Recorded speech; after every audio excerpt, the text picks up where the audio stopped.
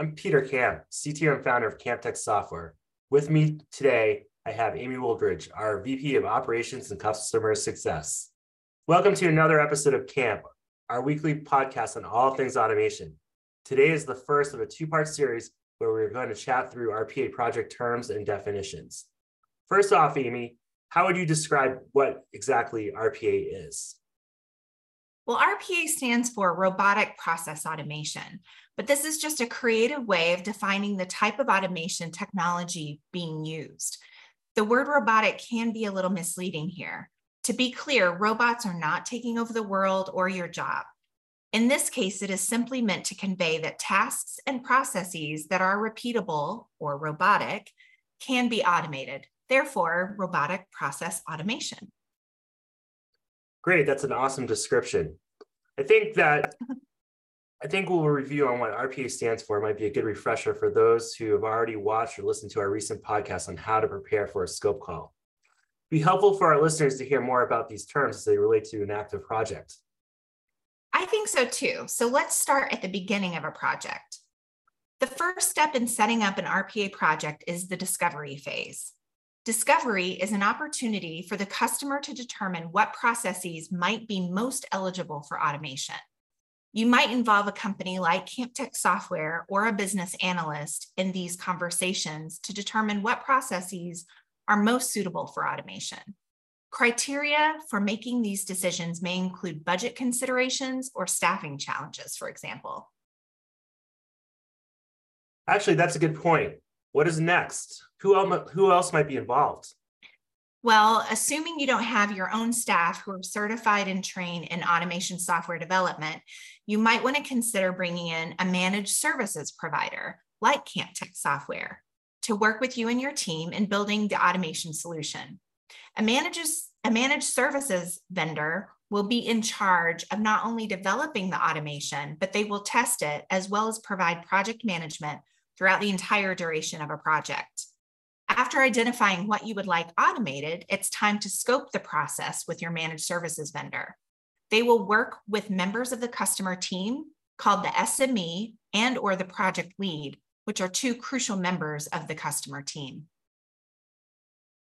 Again, great information. So what exactly is involved in scoping a bot?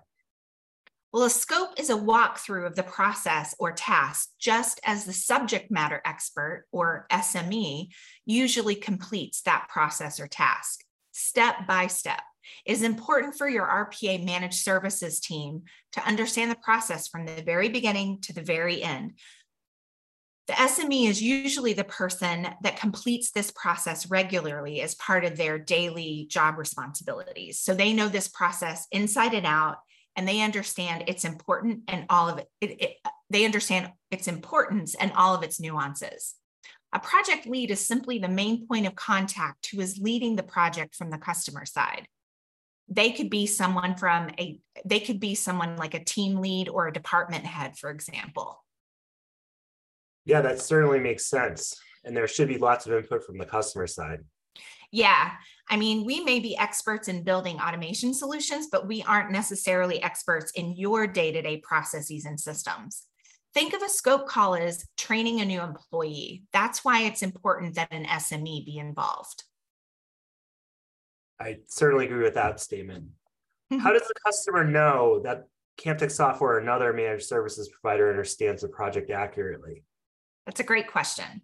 It is industry standard that your managed services provider creates what's called a PDD or a process design document. This document is written up as part of the scope process.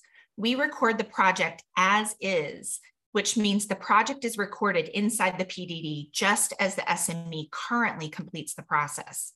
We share that document with the customer team to make sure our understanding is correct.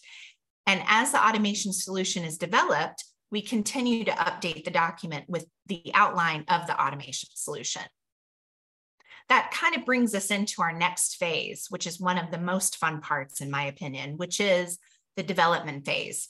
Think of this phase as the time in the project where your managed services provider is busy building the automation.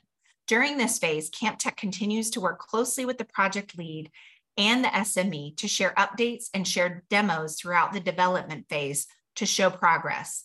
One of my favorite parts is watching the reaction of the customer team when they see an initial demo of the bot logging into their system, for example. Yeah, our customers do like those videos. This seems to be a very thorough process, and we've covered a lot of ground. Next week, we'll pick up from here and walk through the remaining phases of the project and define more of the relevant project terms and definitions. We hope this has been really helpful so far. Until next time, enjoy the automation journey.